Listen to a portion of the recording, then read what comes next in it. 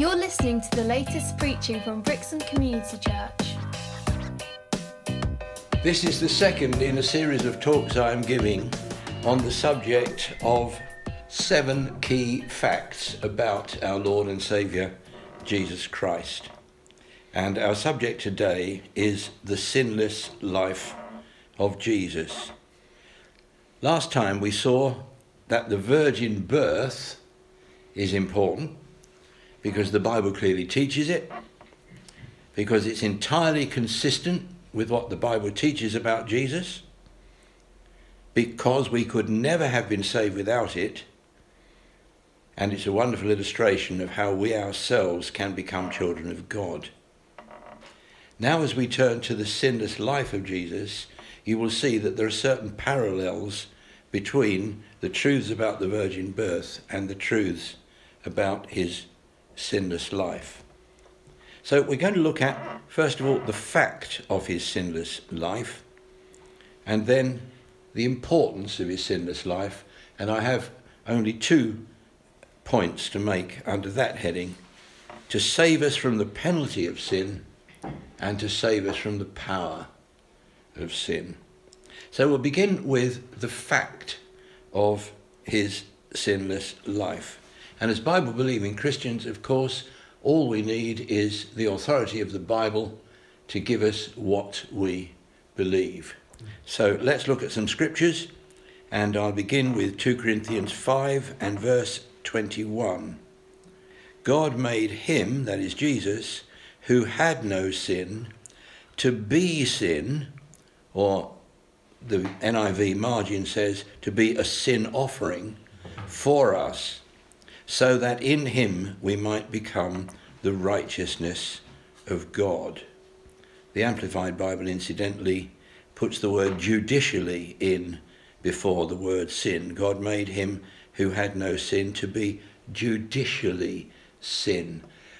This isn't really our subject, but it's a difficult concept to think of Jesus being sin.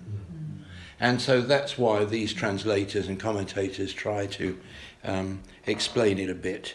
And I think the idea is that from a judicial point of view, Jesus was becoming sin, so to speak, because all the sin of all the world was being punished as he died on the cross. Anyway, as I say, that's not the main point of this verse as far as our talk today is concerned. God made him who had no sin. Very clear statement that Jesus was sinless. And then in 1 Peter 2, verses 21 to 24, the key verse is verse 22, but I'll read these 4 verses. To this you were called, because Christ suffered for you, leaving you an example that you should follow in his steps. Now, when Peter says this, to this you were called, he's actually talking to slaves who were suffering unjustly because they were Christians. And Peter is saying, you were called to suffering because you are to follow the example of the Lord Jesus, who suffered for us. So to this you were called, because Christ suffered for you, leaving you an example that you should follow in his steps. And here is the key point as far as our talk today is concerned. Verse 22, he committed no sin, and no deceit was found in his mouth. So no sin of action, no sin of speech. When they heard their insult at him, he did not retaliate. When he suffered, he made no threats. Instead, he entrusted himself to him who judges justly. He himself bore our sins in his body on the tree. Why? So that we might die to sins and live for righteousness. We'll come back to that verse a little bit later on. And then Peter finishes, by his wounds you have been healed. And as I have said many times in various different ways, this is not referring to divine healing. It's referring to healing from the wounds of sin, if you look at the verse in its context. So, God made him who had no sin to be a sin offering for us. Jesus committed no sin, and no deceit was found in his mouth. Just a couple more passages on this. Hebrews 4, verses 14 to 16. Therefore, since we have a great high priest who has gone through the heavens, Jesus Christ, the Son of God, let us hold firmly to the faith we profess, for we do not have a high priest who is unable to sympathize with our weaknesses, but we have one who has been tempted in every way, just as we are, yet was without sin. Let us then approach the throne of grace with confidence, so that we may receive mercy and find grace to help us in our time of need. Clearly the key verse there is, he was without sin. Verse 15. And another one in Hebrews 7, 25 to 27. Therefore he is able to save completely those who come to God through him, because he always lives to intercede for them.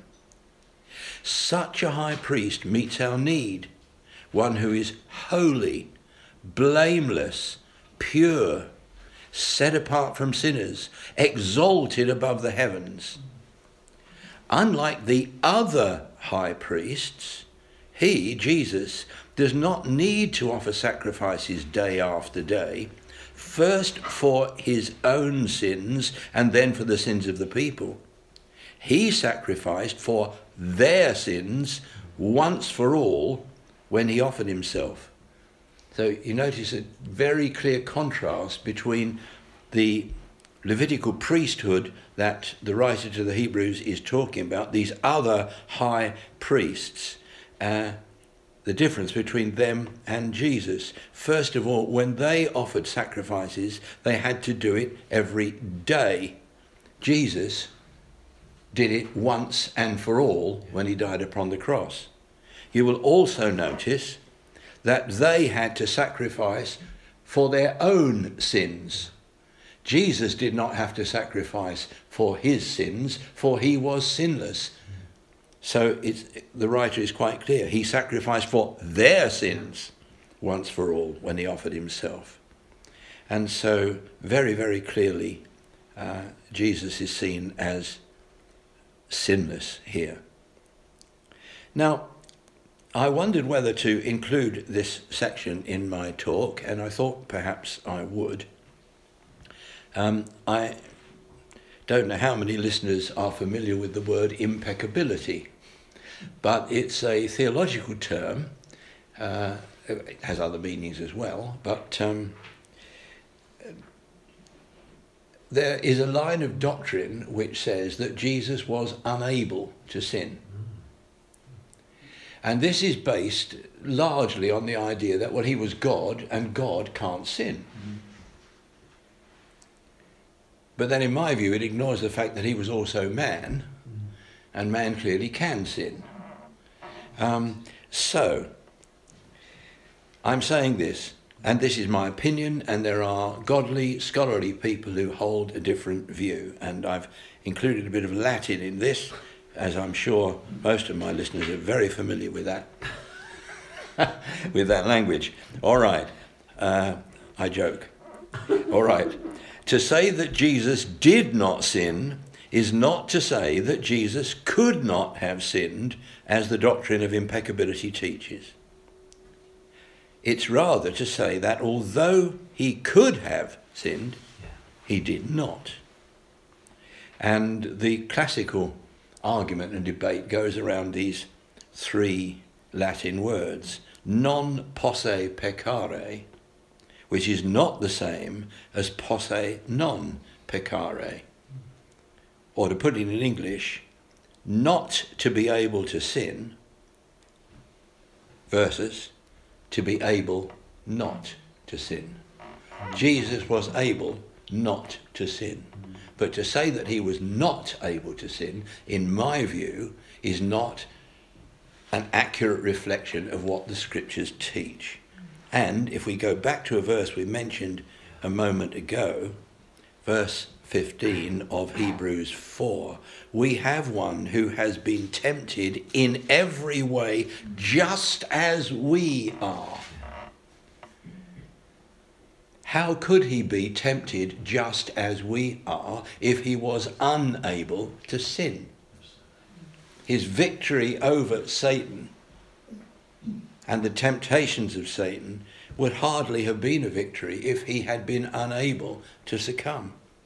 So if Jesus was unable to sin, how could he have been tempted in every way just as we are? Well, that may be something you want to think about and read a bit more about if you're not familiar with it, or even Google it and see what you think. So we've talked about the fact of Jesus' sinless life.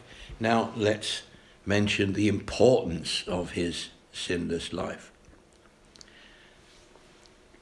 1 Timothy 1:15 is very clear about the purpose of the coming of the Lord Jesus Christ into the world. Here is a trustworthy saying that deserves full acceptance, says Paul. Christ Jesus came into the world to save sinners, of whom, says Paul, I am the worst. Jesus came to save sinners. Now, there are two main reasons why his sinless life was of vital importance.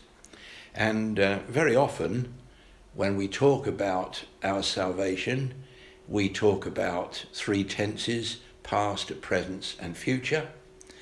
We talk about we have been saved, we are being saved, and we will be saved when Jesus comes again.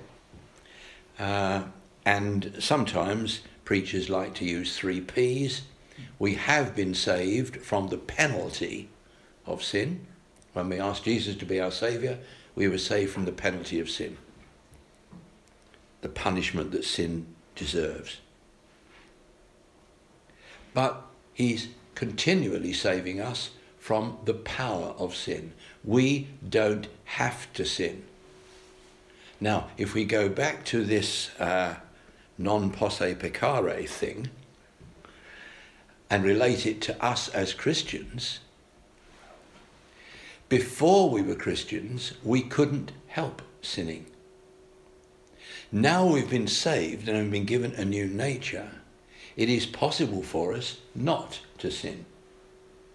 Now the fact is we do, and thank God if we confess our sin, he is faithful and just to forgive us our sin and cleanse us from all unrighteousness, 1 John 1:9. But actually we're not in the position we were in before we were saved, thank God. All right.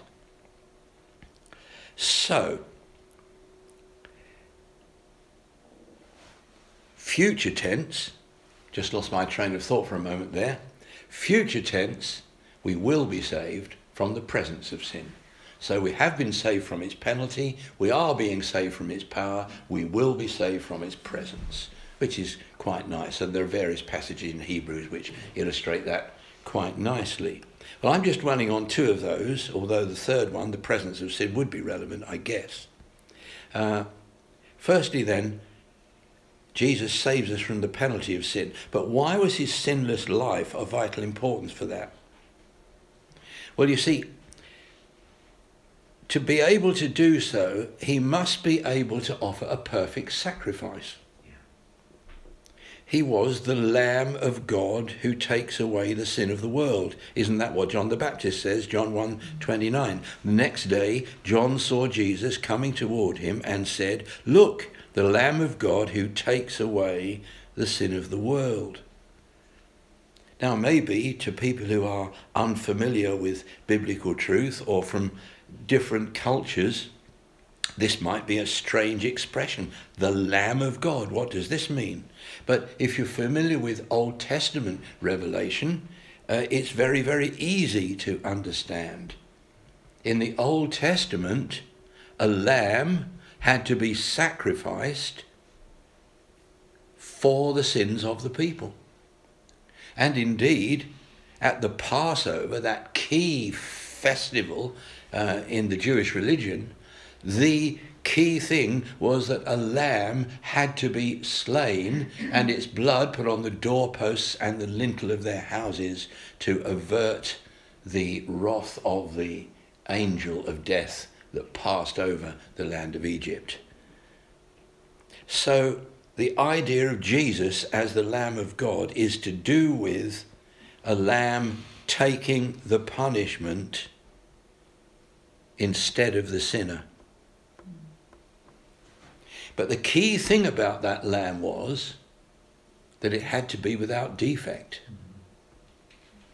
Just give you 3 Old Testament verses to illustrate this, to do with various types. There are many kinds of offerings and sacrifices that were made in the Old Testament.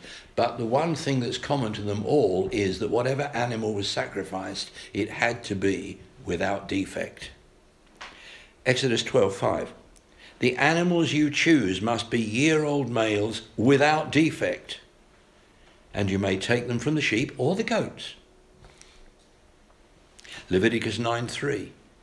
Then say to the Israelites, take a male goat for a sin offering, a calf and a lamb, both a year old, and without defect, for a burnt offering. Leviticus 14 verse 10.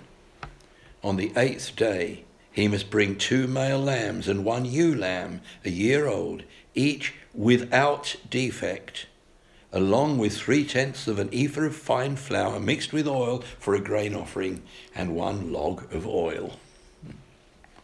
The key phrase in all those verses is simply without defect. You see, to bring the unrighteous to God, Jesus must himself be righteous.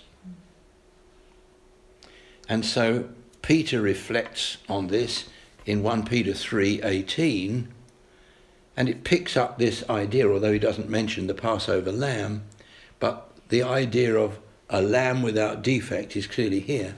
For Christ died for sins once for all, the righteous for the unrighteous, on behalf of the unrighteous, instead of the unrighteous, in the place of the unrighteous, to bring you to God. He's the righteous one to bring the unrighteous to God. So it's by his righteousness and obedience that we are made righteous. We couldn't have been made righteous if Jesus hadn't been righteous in every sense of the word. Romans 5:18 and 19. Consequently, just as the result of one trespass or sin was condemnation for all men, here Paul is talking about Adam's sin. So one trespass was condemnation for all people. So also the result of one act of righteousness, Jesus dying for our sins on the cross, was justification that brings life for all people. For just as through the disobedience of one man, the many were made sinners, so also through the obedience of the one man, the many will be made righteous. And we see in Paul's writings, it comes out again in 1 Corinthians 15 when he's talking about the resurrection, the whole idea that Jesus is the last Adam. Which actually takes me back to the idea of impeccability and so on. Jesus succeeds where Adam fails. Before we were Christians, we were in Adam. Remember 1 Corinthians 15? As in Adam all die, even so in Christ shall all be made alive. When you became a Christian, you came out of Adam. Adam ceased to be the representative head of you. You're part of the human race, if you like. And you came into Christ. You came under a new headship. You are no longer in Adam, you are in Christ. And Jesus succeeded where Adam failed. Was Adam able to sin? He was sinless, before he disobeyed the commandment. Was he able to sin? Yes, indeed he did. The parallel with Jesus then must surely be Jesus was able to sin, but he didn't. Thank God he didn't. There would have been no hope for us if he had given in to the temptations of the enemy.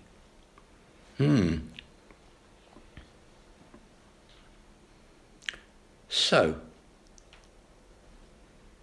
just as through the disobedience of the one man, Adam, the many were made sinners, through the obedience of the one man, the many will be made righteous.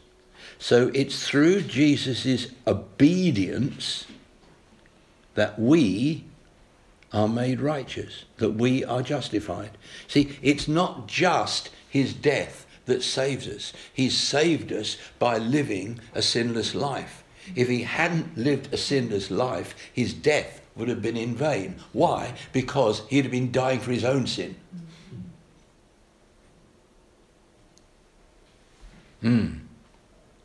So, if Jesus had not lived a sinless life, he could not have saved us from our sin.